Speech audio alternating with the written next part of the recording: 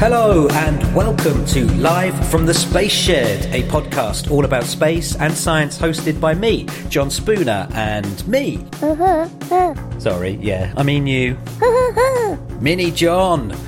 Long story short, a few years ago I accidentally set up my own space agency based out of the shed at the bottom of my garden. Turns out that if you go around telling people you're the director of human spaceflight operations for the Unlimited Space Agency wearing an orange spacesuit, more people than you might think want to play along. And now the British astronaut Tim Peake is our patron and he took me with him to space. Yeah, alright, he took you with him to space. So Mini John became UNSA's first astronaut.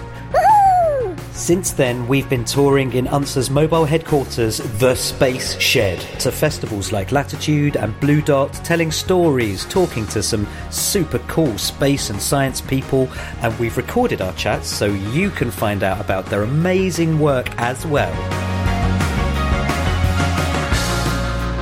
Last time on the podcast, we were getting ready for the global climate strike, which was immense. A really extraordinary, very moving day and then week of action involving humans young and old from all over the planet. Look, if you took part in any way, thank you. We hope you're feeling inspired and uplifted to be part of such a positive community of people across the globe working together to fight climate change. I mean, Mini John had so much fun that he's had to have a big lie down, which is why I'm being a bit quieter than normal. Don't want to wake him up. But the work doesn't stop. So let's get straight into this episode of Live from the Space Shed, for which we're back in the faraway forest at Latitude Festival, where I was chatting with the awesome Dr. Alice Bell, a climate activist and historian and the co-director of a brilliant climate charity. In this chat, we cover a really big, fabulous range of climate-based topics and questions, so let's get into it. Enjoy this episode of Live from the Space Shed with Dr. Alice Bell.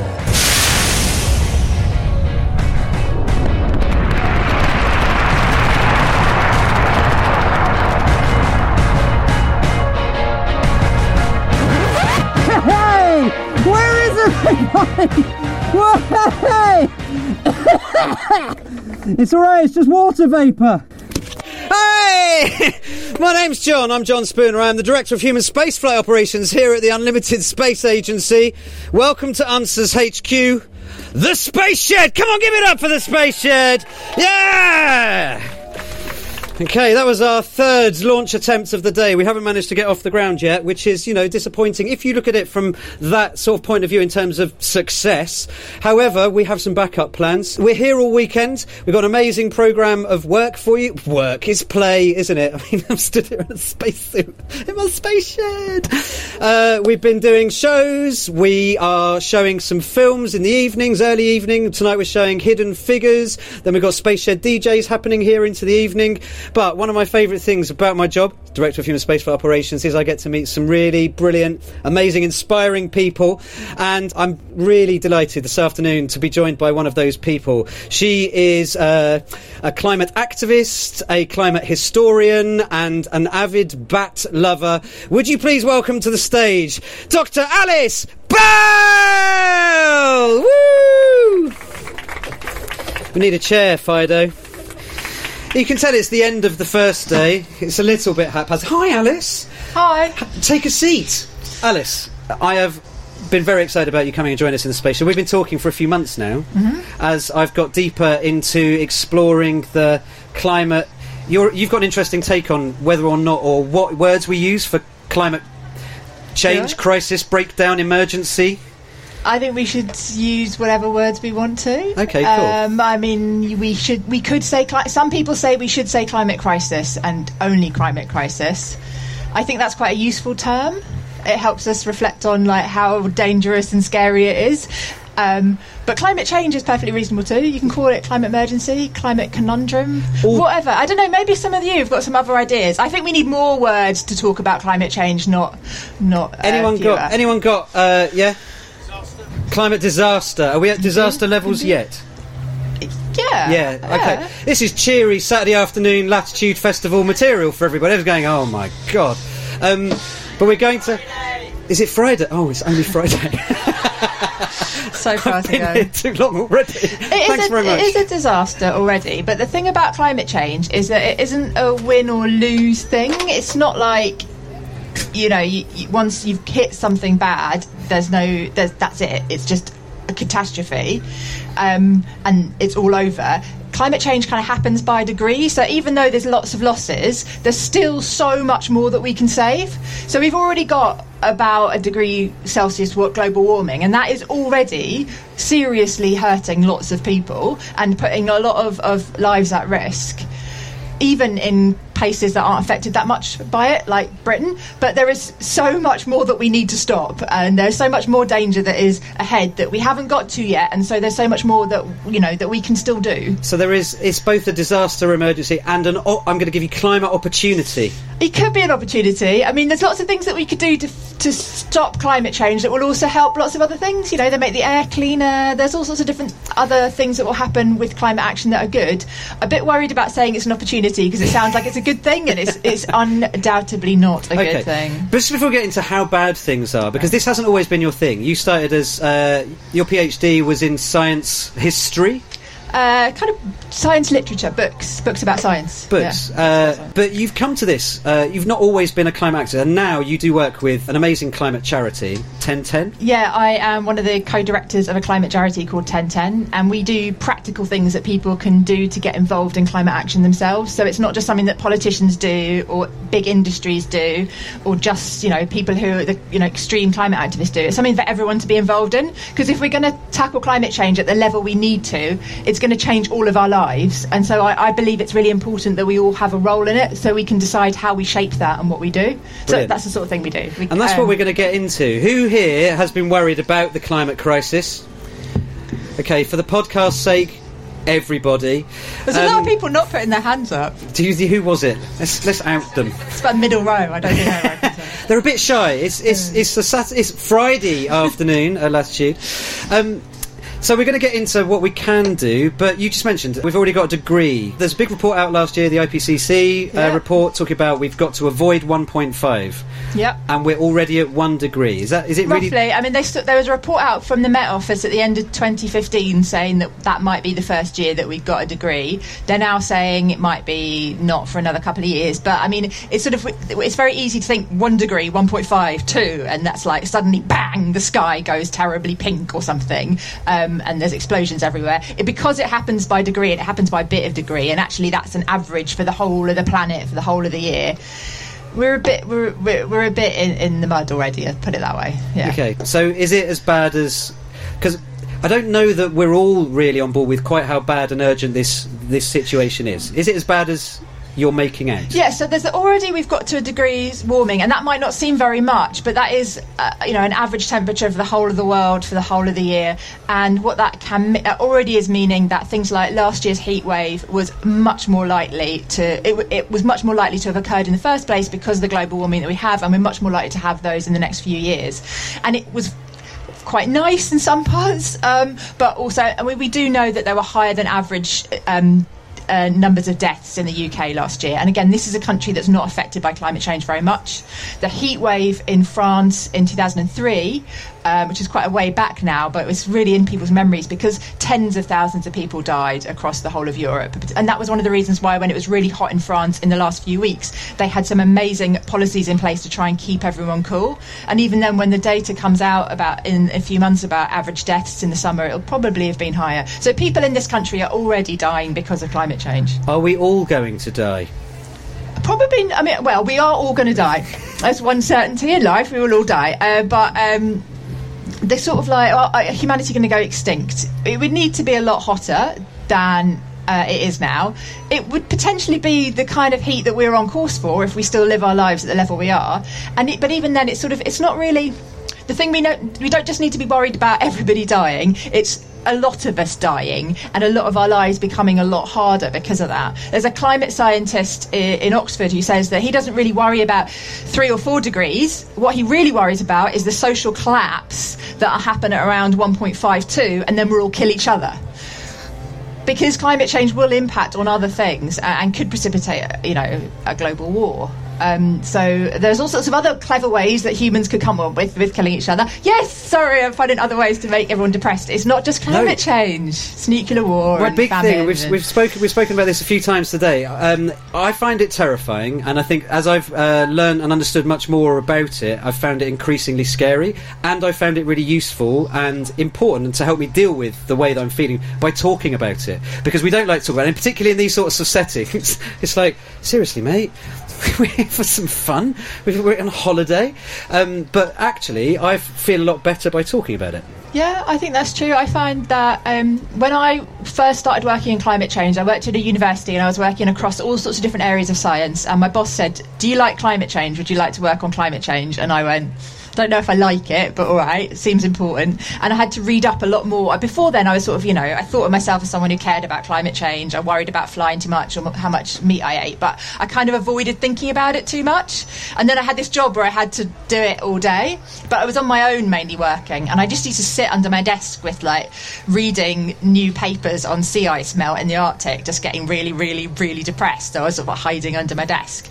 And then when I got the job that I'm doing now, not only do I work with a team, so I'm talking about it, but I'm doing practical work with other people, and I feel like I'm helping other people talk about it and do something, and that I don't feel so depressed about it. So I'd say, yeah, talking about it is...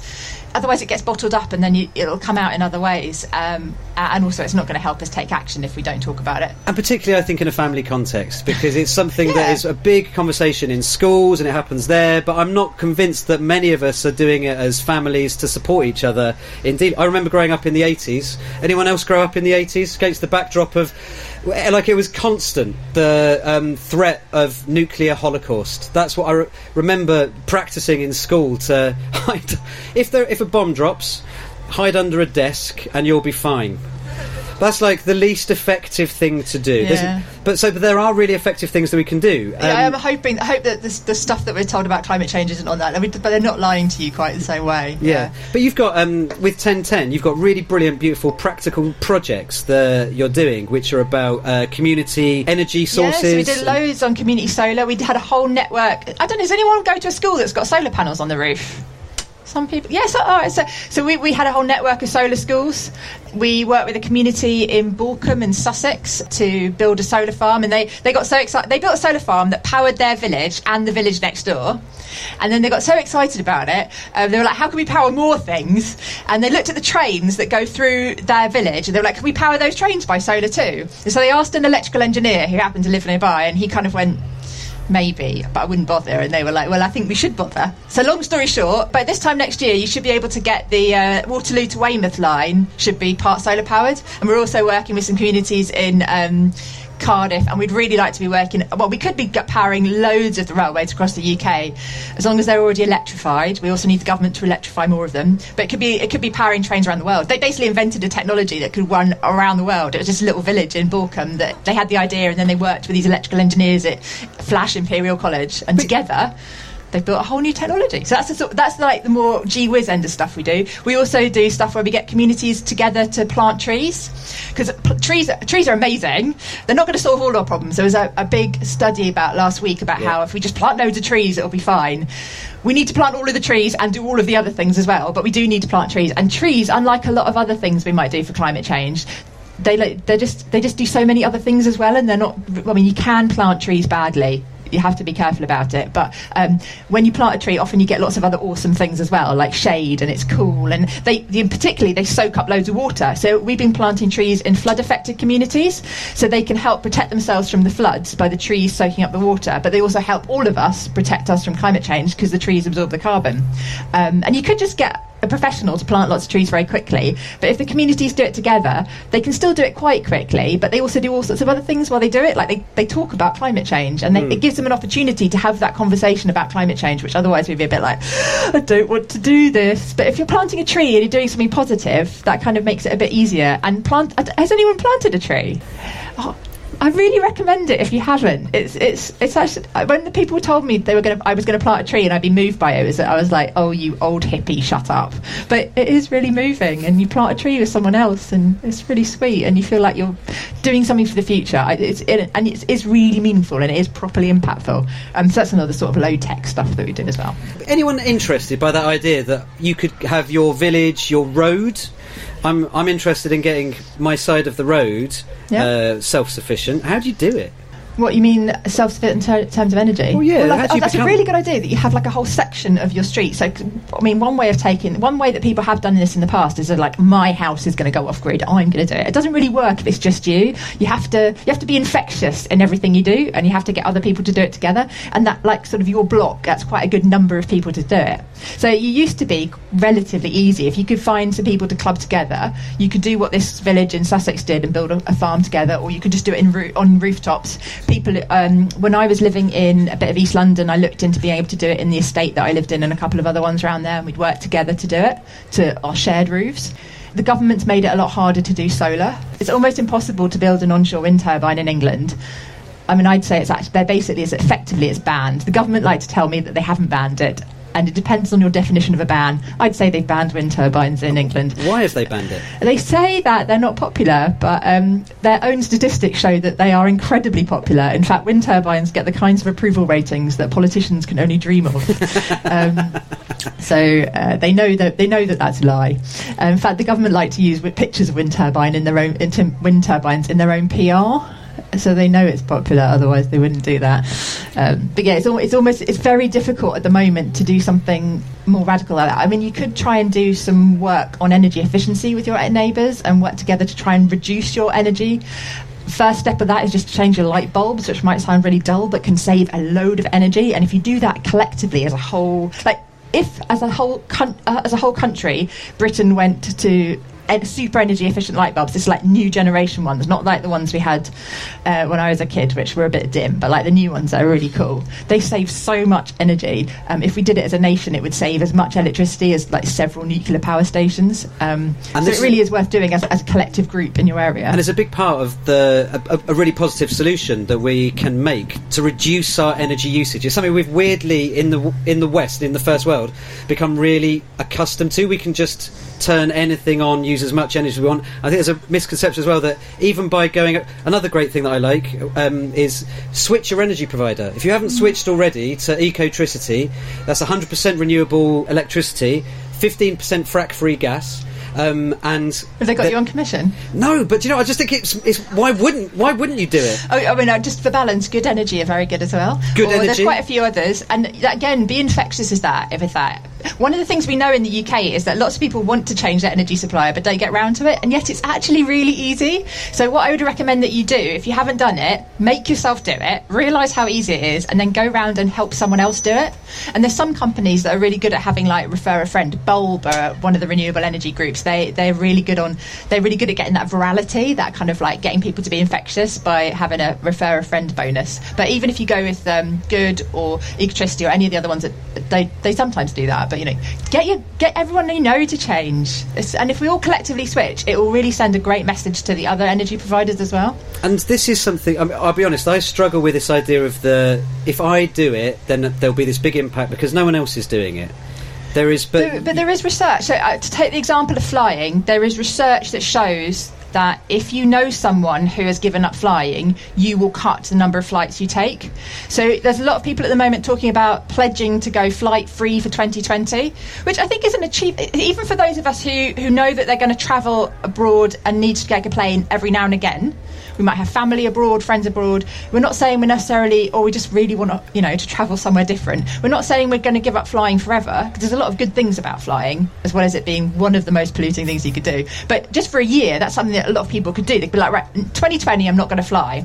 If you take that pledge, you might think, oh, it's not going to do much. But if you tell your friends, they're likely to reduce... There is research that suggests that they are likely to reduce their flying. So you can be part of that cultural change. I mean, just look at how much things have shifted in terms of plant-based eating. It wasn't that long ago that if you were vegan, you were just such a weirdo. And now, everyone's doing it. Or they're doing it a bit. Or they're cutting down. Yeah. And it's that ability to create cultural change with people around you is actually really powerful. And that's a way of also causing direct change at a political level, because you go, well, they want it. This will win us votes, rather than having to storm the Houses of Parliament. Again, because I used to be a social scientist who researched these things, so I've read all this research. There is also research on this that shows that the MPs in the UK, a lot of them do actually want to do more on climate change, but they think that their constituents don't want it. So all you need to do is let them know that you want it, and and that's one of the reasons why Extinction Rebellion and the school strikes have been so successful in the last year, because they have shown the politicians that there are quite a large number of people in the public that want action. And the politicians are like, oh, I can do this thing that I've kind of thought I should be doing for years. And they're still too slow. They've still got a ban on onshore wind and stupid things like that. But they are starting to take a lot more interest. I certainly noticed this as a climate campaigner, that it is much easier for us to have conversations with people in power now, people in political power now, than it was 6 months ago. And it is the school strikes and Extinction Rebellion have helped publicly make the point that actually a lot of the British public already thought, which is they really wanted action on climate change. So if you want action on climate change, tell your MPs. They might. I often say this to people, and they're like, "My MP doesn't listen to me." They might pretend they're not listening to you, but it will go in. And once they've had a few of you bug them, they'll be on the phone to me saying, "Oh, I've got all these constituents bugging me. All right, I'm going to sign my letter to say that I would like you to lift the ban on onshore wind," and then we will get change. Has anyone here already written to their MP about their concerns about? So there's a handful of you. Don't be shy. You put your hand. Go. Yeah, I have. Well done, you. That's a lot of us that haven't. I wonder who would be up for taking a little pledge now, turning to the person next to them and going, Joe, it's really easy. There's 2 websites I love to recommend. There's They Work For You. If you don't know who your MP is, theyworkforyou.com. That's what they do. You can go and find out who your MP is. Writetotem.com will do the job of writing. You don't even have to find out their email address. You just write in your message. I can also recommend another website, which is 1010uk.org, 1010uk.org. We particularly have a campaign on the onshore wind ban at the moment, because it is one of the most ridiculous and easily solvable problems that we have in terms of climate action in the UK. And we already have over 100 MPs that have signed up to our campaign. We've also got quite a few that have told us that they would like to, but they just haven't got around to it yet. So we know that our supporters have been bugging MPs up and down the country, and you could, particularly if you like wind turbines, you could do something really important. Britain was the place that invented the wind turbine, and we cannot build them here. You could do something historic. You could help us lift this ridiculous ban, and we can start building them. So that's also, just if you want to do a specific campaign, 1010uk.org. Let's take 1010.org. UK.org. Sorry, it's a terrible website, I know. Right, so show of hands, who's going to do it? Okay, I'm going to take a picture. If you don't want to be in the picture for whatever reason, some of you haven't got your hands up, that's fine. I understand everyone's got, different passions. There you go. We'll put that up on one of our websites, and you can sort of comment under it and go, yeah, I did it, and we can support each other in that way. An unnamed member of my family, I have these conversations and I'm trying to be viral and infectious, but then they turn to me and they go, oh yeah, because the UK is pretty good on all this stuff. Even the EU is getting, comparatively, I guess, to what I'm getting to. And then they go, oh, but, China. And that's literally the argument. Do you hear that?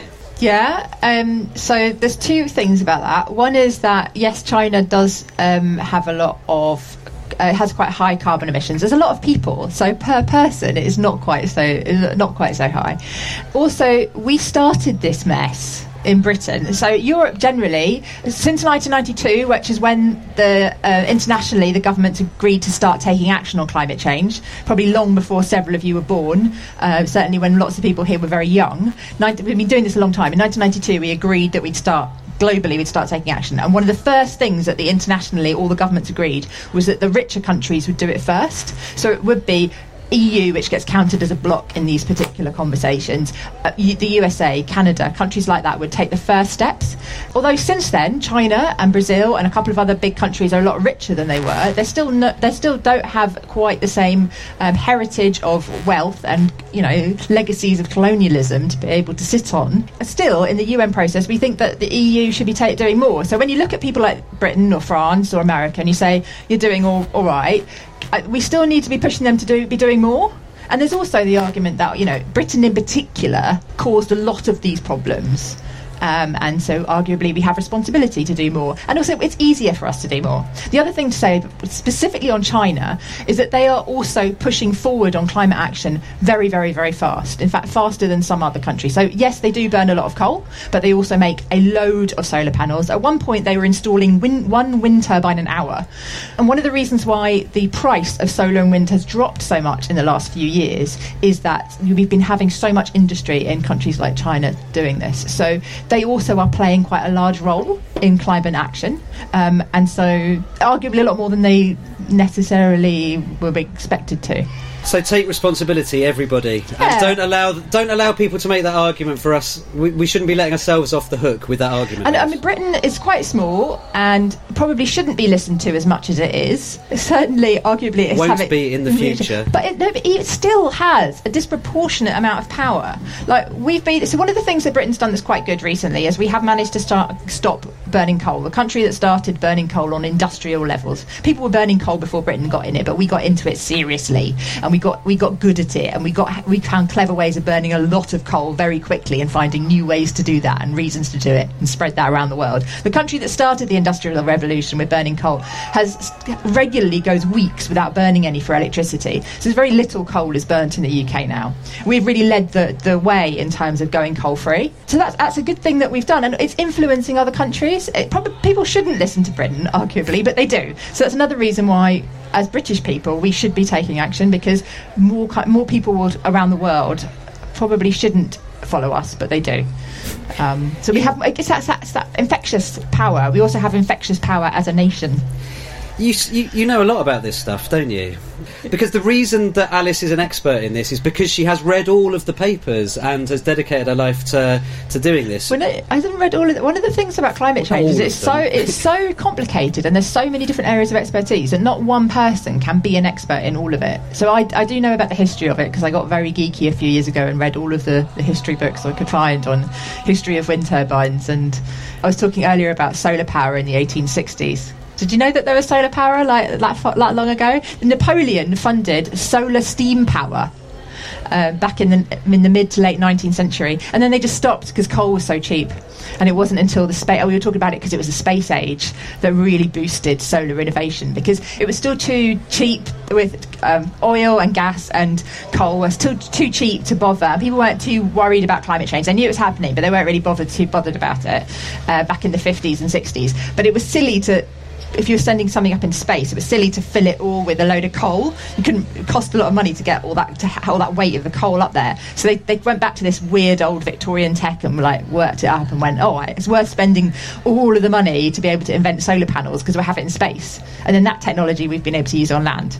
So yeah, I get geeky about all that sort of weird stuff. Which has led to you being commissioned by Bloomsbury recently, I am. I'm going Alice. to write a book about the history of climate change, which will be out. It's not going to be for a while, but it'll be out in September 2021. So I'm writing it at the moment. I have another book out in spring, though, if you want to read something I've written, and you can't wait that long. I've got a book called Can We Save the Planet? Spoiler-ish, and that's out. It's a yes-no question. Yeah, so the answer is ish, because I'm one of those annoying academics that says ish to stuff, but that's out in spring. Okay.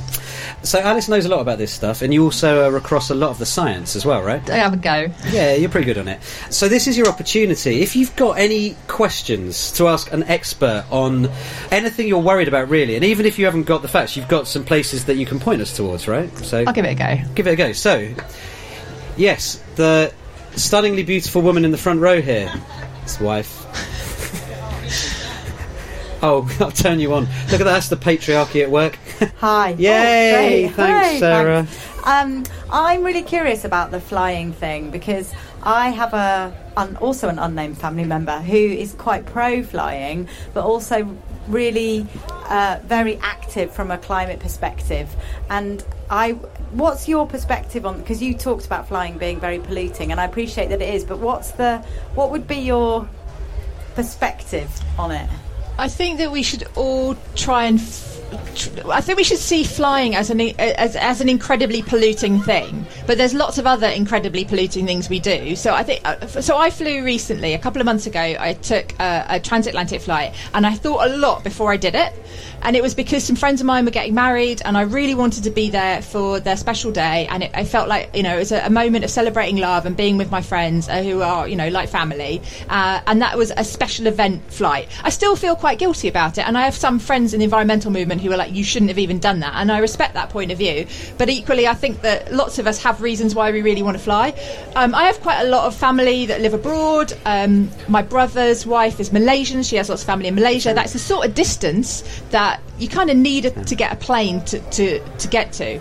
In fact, if you tried to get to America or Malaysia without taking a flight, you'd probably still emit quite a lot of carbon to get there. Kind of depends on how you do it, but travelling a long way emits a lot of carbon. I think it's good that people have international connections and that we travel and see other parts of the world, but we don't need to do it a load. So in Britain, just to put some of these things into perspective, it's worth looking at how much each of us normally fly. So about 70% of the flights in Britain are taken by just about 15%. So there are people who don't fly at all. Most people in Britain will fly occasionally, so not every year. Actually, a fair number of people in Britain don't fly ever. A lot of us will not fly in any given year. About half of us will fly not in every year. And then there's a load who fly maybe a couple of times a year. And then there's about 15% that fly like every other month or more. And there are people who are kind of commuting to their second home in another country by aeroplane. That sort of stuff we need to drop. And so there's one of the campaigns that we advocate at 1010 is something called the frequent flyer levy. And that would say that all of us would have one return flight a year, which we could take and that would be a normal cost. There wouldn't be any extra taxation on that. It's just, we could do that if that's something we chose to do. We should appreciate that it's really polluting, but it might be something we do. If we want to fly more than that, then we'd have to pay a large tax. And this is the frequent flyer levy. And that would be to stop people creating their lives in a way in which they have a second home 2 time zones away that they commute to every couple of weeks. So that's one of those areas of injustice as well that we need to think about with flying. It's not all of us who are doing that. Flying is incredibly polluting, but being against a lot of flying doesn't necessarily mean that you have to say all flying is terrible and no one should ever fly. Good answer, right? Great. Thanks, Alice. Who else has a question for Alice? In Germany, there's a thing called Heitzeit, where kids get to stay home from school if it gets too hot to go. And I was just wondering if it would come to that in England sometime in the next years if it was getting that bad. It could arguably have got like that a couple of weeks ago. I don't know what your school's like. So one of the things they've done in Paris is that they've been trying to green areas of Paris so that that will help cool it. So if you plant lots of trees, it's a lot cooler. And they want to do that in playgrounds, and then they want to open those playgrounds to other people who might be hot in the area. And they might be doing things where they'd close the schools so that schools become open places where people can come for cool. And those sorts of policies are things that in Britain we may start having to do. The heat wave last year was pretty brutal, and just a couple of weeks ago it was pretty hot. It just wasn't very hot for very long, but when you have it for a couple of weeks it could get like that. The other thing is so one of the reasons why I was mentioning Paris is it's not just that it's going to get so hot we need to stay home from school. It's that we need to think about how we can manage that so we don't need to stay home from school, so that we can build schools that are cool. It might mean forms of low carbon air conditioning, or just building our buildings more effectively. I'm sure lots of us work in buildings or go to school in buildings that get very hot in the summer and very cold in the winter, and that's just because they're badly built. And we need to be building better buildings so it doesn't come to that. So it's already getting to the point where it gets, like my office is terrible. It gets really, there's a whole room in our office that we can't use for a couple of days a year regularly, and a lot of us probably live like that. And we need to be creating a world where, because that's going to become more common, we need to be creating buildings and other bits of infrastructure like parks, just so that we can avoid overheating. Thanks, Alice. Hi. I watched a programme recently that said that one of the biggest ways of contributing to climate change is the amount of food we waste. Is there any sort of active ways of promoting reducing that on a large scale? Well, I mean, we need to think about how we shop.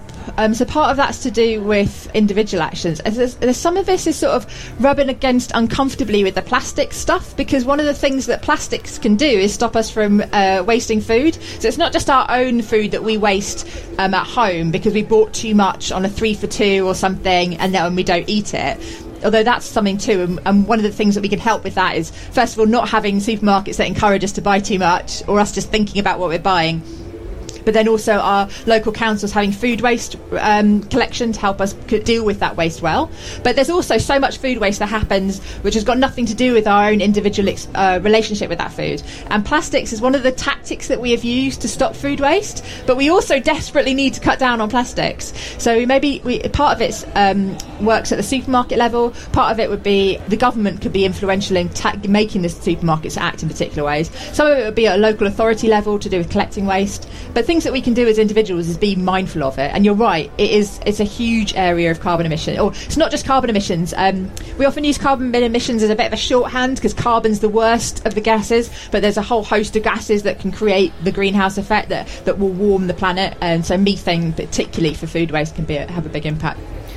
One of the things, I'm going to come to you right now, but one of the first things that we had as a conversation was me feeling really overwhelmed. What do we do? And I really took a lot of comfort from do the things that you want to do. You can't realistically do everything. So we've already had a couple of things that people talk about, like giving up flying or thinking about food waste, or often people talk about giving up meat or dairy, or like writing to your MP, or chaining yourself to an oil rig. There's so many different bits of advice that you're given about what is the most powerful thing you can do to take action on climate change. The thing is, we all need to do all of the things, and that's very overwhelming. So I think the thing I normally say to people is the thing that you will be best at, that will have the most impact, is probably something that you find some joy in. So choose that, because you will be most impactful at it. It's a bit like when you go to the gym and you only go for a couple of days and then stop going because you actually hate it. And so a personal trainer or an exercise or a PE teacher person will say, choose the exercise you love because that's the one you'll stick at. If you love swimming, then keep swimming. Don't keep trying to go for a run if you hate it. And the same thing I'd say is with climate action. If you just can't stop wasting food or something, think of another thing to start with, and that, because you'll be really powerful at that, and you'll be at your most infectious with that too. So I say to people, like, if you love food, challenge yourself to go vegan for a month and see all the different things you'll end up eating and experiencing because of that. But also invite all your friends around and cook them amazing plant-based food. And then if you're really into travel, challenge yourself not to fly and see all these different parts of the world, but like Instagram it loads and tell all your friends about the amazing holidays you had. So like, do the thing that brings you some joy, because you'll be most powerful at that, and you'll also be most infectious. Yeah. And then you have to do some other stuff, and you can't leave the thing you're rubbish at forever, probably. But you have to start as well. But you'll probably find that easier because other people will have done it, and then it will be easier for you to do it as well. Yeah. Thanks. Yes. I've got 2 things to ask about energy efficient light bulbs. So energy efficient light bulbs, it's LED, right? Is it true that it actually affects the human body, like it gives it off some kind of weird light that it's actually not good for you? Because I know there's a lot of rumours about that. I have not read any research that would really back it up. So that's in fact, what you can do, one of the advantages of an LED light bulb is you can choose different types of tone, which you might find that you experience more effectively. It might makes you happier. So the quality of lighting can really affect your mood. So it might be worth experimenting with a couple of different tones of LED light bulb, and you'll find that one you really like it. You do hear from people who say LED light bulbs do this and this to my body.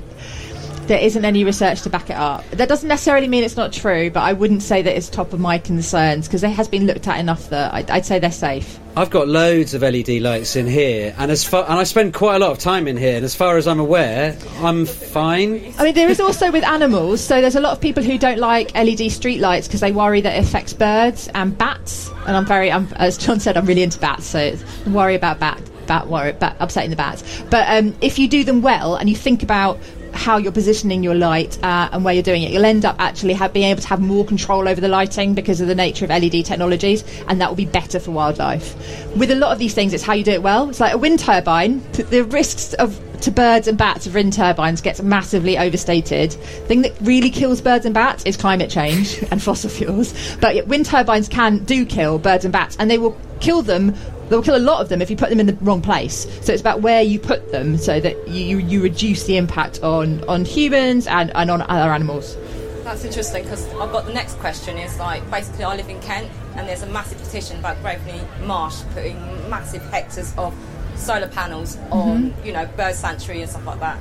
Now, I know that it's really good for the planet having loads of solar panels, but on the other hand, I don't think it should be on nature reserve fields where all the animals lives there. Surely it should be like in houses and stuff like that. How can we... I think putting solar in a field can be a really good idea, and some solar farms, so like ground mount in a field, can be a lot better than using that space for agricultural uses. It can be better for the environment than the sorts of treatment that land sometimes requires. So you can have a field that needs a lot of treatment to grow food on it.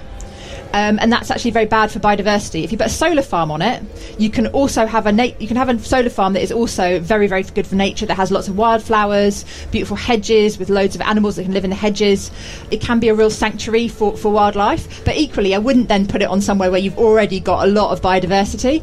Again, with solar, it's also you got to think about where you put it. You have the same with offshore wind as well. Like, we could, you think about where you're going to put offshore wind so it's not going to hurt animals, and it's not necessarily going to disturb wilderness, because it's really important that in tackling climate change we don't just cause a load of other environmental problems, it is very possible that you could do. There are lots of technologies for tackling climate change that if we deploy badly will also be damaging for other ways, and it's one of the things that I really wish we could get past, this argument of like whether we should take action on climate change or how much we should take action on climate change, because the really juicy stuff is how we take action on climate change, what technologies we invest in and where, and who owns them.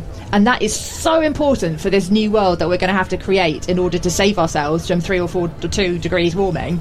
And we're not even having that at the moment because we're too busy arguing about whether we can even build a wind turbine or not. That's an excellent answer, I think. Smaller person, right next door there. When you're going shopping, you can find, like, when you're searching for a cucumber or a tomato, there's barely anything that doesn't have a plastic wrapper on it. What should you do? Well, I think you can try and buy things that aren't wrapped in plastic, and you can complain to the supermarkets. There's been a huge amount of action on plastics in the last few years, and we can see lots of industry really reacting really fast. We're seeing lots of companies investing in alternatives to plastic that might degrade more quickly. But ultimately, tomatoes and cucumbers are excellent examples because they are vegetables that need protection. Otherwise, they'll bruise and they may end up getting wasted, and they'll degrade quickly and they'll end up being food waste. So it might be also about choosing what vegetables we eat.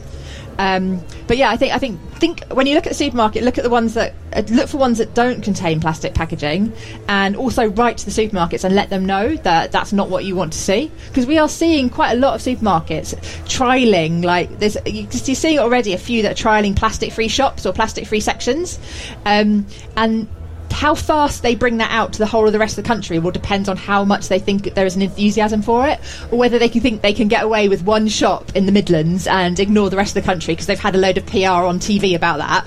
And unless they let you let them know that you want it everywhere, they won't bring it there. But I mean, there is a bit of a balance between plastic and food waste, which is a bit of something we need to... what we really also need is people to invest in research to think about how we can make new packaging materials. Well, we were talking to our... no, I was looking at you, actually, Alison. Yeah, because you work in textiles, and you were telling us about a new textile that had been developed that dissolves in water, basically, and it's a wound dressing. I was thinking not for clothing. Rain, and then you'd be naked.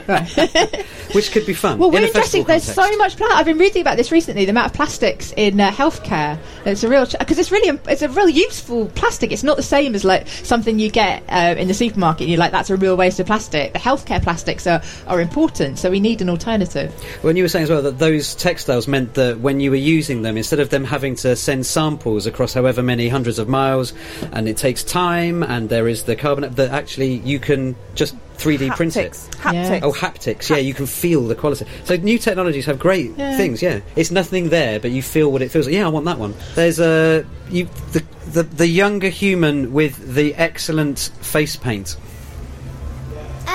Should we do meat-free Mondays? Yeah, I think you should do meat-free Mondays, and then Tuesdays and Wednesdays and Thursdays. I think things like meat-free Mondays are great because they help shift our expectations or change the habits we get into with meat. So my mum was always one of these people who had to have meat at every meal, otherwise it wasn't properly a meal. And she was just saying the other day, I can't remember the last time I had meat, because she just started having a few more meals that were meat-free, because I'm vegetarian and my brother's mainly meat-free, and when she started getting a veg box, and she had to get through a veg box, so she didn't really have space on her plate for any meat because she had to eat all these vegetables that were being delivered. And she was like, oh no, I've found all these new recipes, because we often get into a bit of a rut about I'm just going to eat this thing that I'm used to eating, and challenging yourself to do not just meat-free Mondays, but I really recommend doing things like veganuary, or a whole month where you challenge yourself to be completely plant-based, just because you'll discover so many other things, and then come the next month you'll probably start eating meat again, but you'll have you'll probably just know more things that you could eat that didn't have meat, and you'll probably drop the amount of meat you eat. And we all need to drop the amount of meat we eat. In fact, the thing that often shocks people about this is you need to do it for health reasons too, and they know that. They're like, oh, we probably eat too much meat for our health. But the NHS's recommendations on how much meat we should eat is actually lower than the climate change scientist ones. So climate change scientists are get a load of bad PR for saying you shouldn't eat meat. They say we should all reduce how much meat we eat as a country, but the level that they want us to reduce to is still higher than the NHS wants us to reduce to. So if you do a climate change diet, you'll be at least some of the way to what you should be doing just for your heart, really. Or if you do an NHS if you just eat healthily, you'll already be eating pretty well for the planet. So yeah, you're going to do it? Definitely do you do it already? Our school is thinking to do it. Yeah, so it's worth encouraging your school to do it, because that gets all sorts of people talking about it in the school as well, which is really good. But one of the problems with a school or a big organisation doing it rather than in a family is it can mean that some people feel a bit left behind. But I think it can be really powerful to do it as a school. Cool. It's certainly a good thing to do as a family. Thanks. We've got another question here. Hi. Hello. Hi. Obviously, sort of governments and big business and things like that are probably quite happy with us all sort of blaming ourselves with things. And having a healthy economy seems to be one of the most important things to, I guess, most of the world. But that seems to be building new buildings, knocking them down, building new ones, and it's a massive waste of energy, isn't there, that goes into this thing. How do you persuade big governments, big businesses that a economy doesn't have to have such a huge amount of waste? Depends on the business. So a lot of businesses are actually taking huge amounts of action on all sorts of environmental things, partly because they see that waste and they don't think it's a good use of their money, and also because they don't want to be part of trashing the planet. There are lots of very large businesses that do a lot of really good work environmentally, in fact doing a lot more, can work to push governments to catch up. Depends on which business though, because there's also businesses that, a big part of their whole reason for existing is digging a load of oil out of the ground and setting fire to it, and they're harder to shift. And governments often are just slow moving because they just got a lot of other things they want to do, and they get sucked into looking at the world in a particular way. Arguably they can often be quite corrupt as well. This is sort of the thing we talked about earlier in terms of signalling to politicians. It is very powerful to signal to the politicians. They will start to take action faster, and we have seen periods where politicians in the UK have acted a lot faster than they are at the moment on climate change. One of the reasons our government at the moment is so slow is that they keep saying Britain's doing really well on climate change, and they just put their feet up. That's partly because we did so well before, they're just putting their feet up and coasting on the stuff that we've done before. We still needed to do a lot more than we were doing, but they're coasting on those previous waves. And so we can push our government to do a lot more. And I think we can we definitely need to, but I think we can go higher than those peaks that we've had previously as well. And with businesses, it does depend on the business. I think there are some businesses that just won't really work very effectively in a world that's tackling climate change seriously, but a lot of them are on board with that too. It's different. Like the oil industry is quite a complicated beast, so some oil companies are actually making quite a lot of shifts. There's a company that used to be called Dong, which is a great name. Dong stands for Danish Oil and Natural Gas, and they've shifted to be called Ørsted because they're shifting from oil and gas to renewables. And they still got oil and gas. I don't know, you've got to be sceptical about how much they mean that they're going to shift, but I think they're shifting a lot more than, say, for example, Shell or BP, who are investing a bit in renewables, but still the majority of what they do is oil and gas. And I don't know, maybe Shell and BP can shift We'll see. But I think some parts of the oil industry not only can shift, but are already shifting. Disinvestment, looking at where we and our companies we work for, if you work or study at university or your schools, everyone's got investments in certain, got a little bit of money in the bank or whatever, looking at those and then challenging people. Pensions, I know that is a thrilling conversation for a festival, but pensions, seriously, because of the way the government is now making us all have pensions, this actually gives us an opportunity. First of all, yes, we should probably have some kind of thinking about where we're going to be when we're old, even if, or especially if we're worried that it's going to be very hot. But that is a tool that you can have, so you can work with your company to think about where your pension pot is. Lego's pension. If you work for Lego, then a large part of your pension is owning an offshore wind farm off the coast of Wales. If you've ever seen that beautiful offshore wind farm off the coast of North Wales, a lot of that is owned by Lego. By the people who, and if you work for Lego when you retire, your retirement fund will probably be quite safer potentially than it would be if it was in oil and gas, because it's in wind.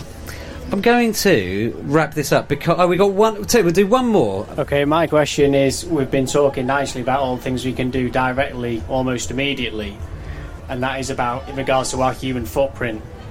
Has anybody, in your opinion, Alice, ever addressed that we could get to a state we're happy with, in that we're doing as much as we can, but it's not the footprint, it's the volume of the footprint, and that population is so successful that we need to put a cap on it?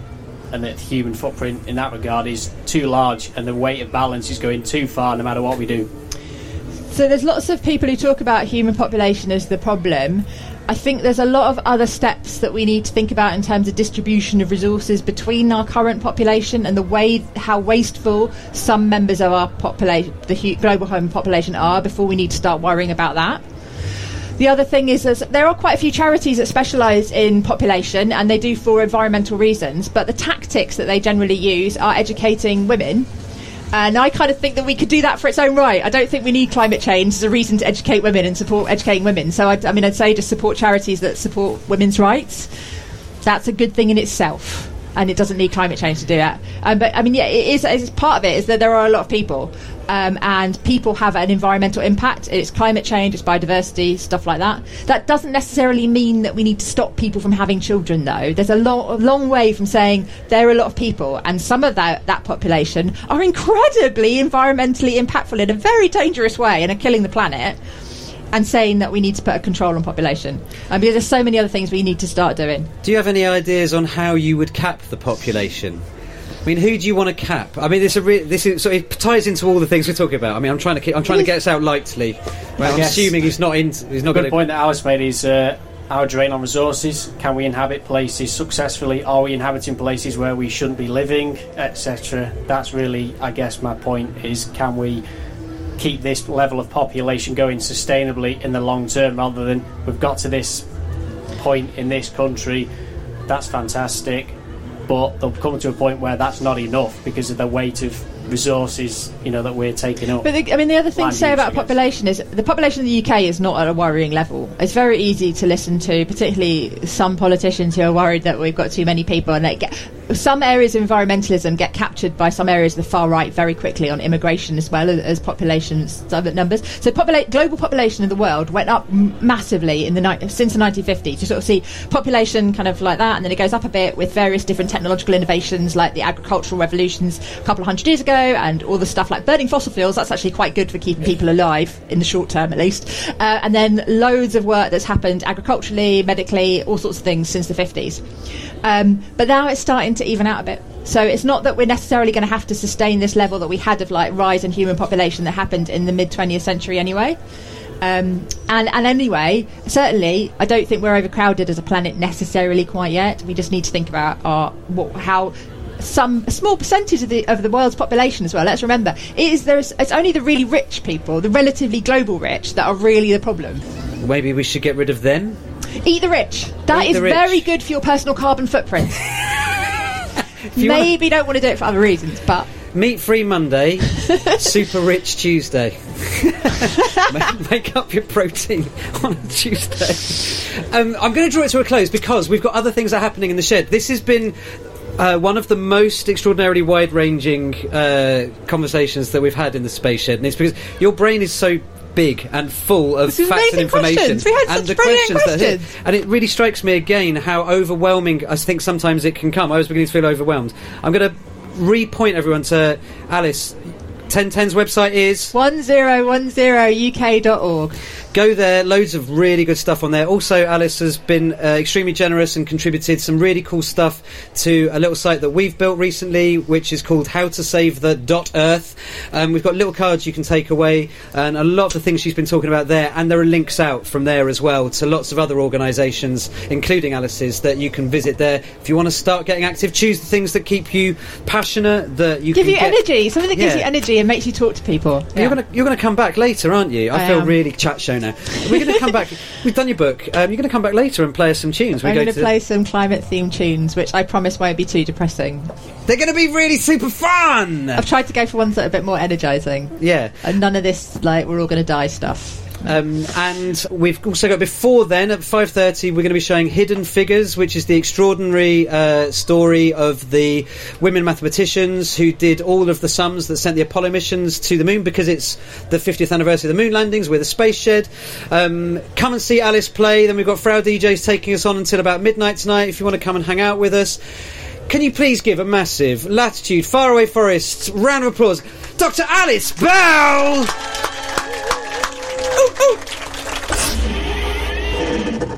That was a good one, right? So much to chew on.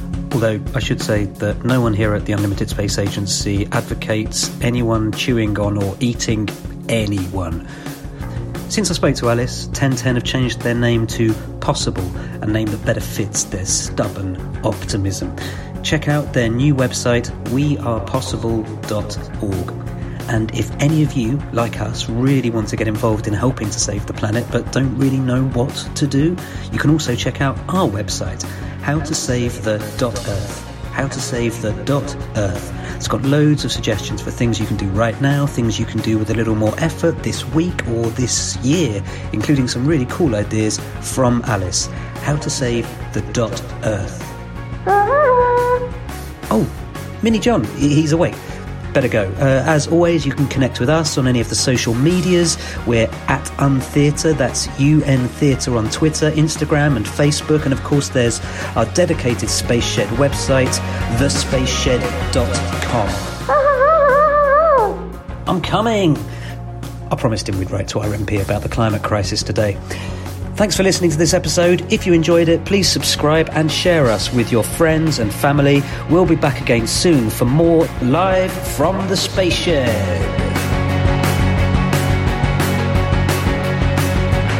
Live from the Space Shed is an unlimited theatre production with Season 1 brought to you in association with the Science and Technologies Facilities Council, the Cockcroft Institute, the Space and Arts Council England, with special thanks to Dr. Rob Appleby of Manchester University. Our theme music is Go by Public Service Broadcasting, used with their extremely kind permission.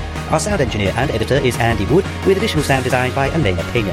The show is produced by John Spooner and Alice Massey, with support from our friends at Story Things. Live from the Space Shed is an unlimited theatre production on behalf of the Unlimited Space Agency.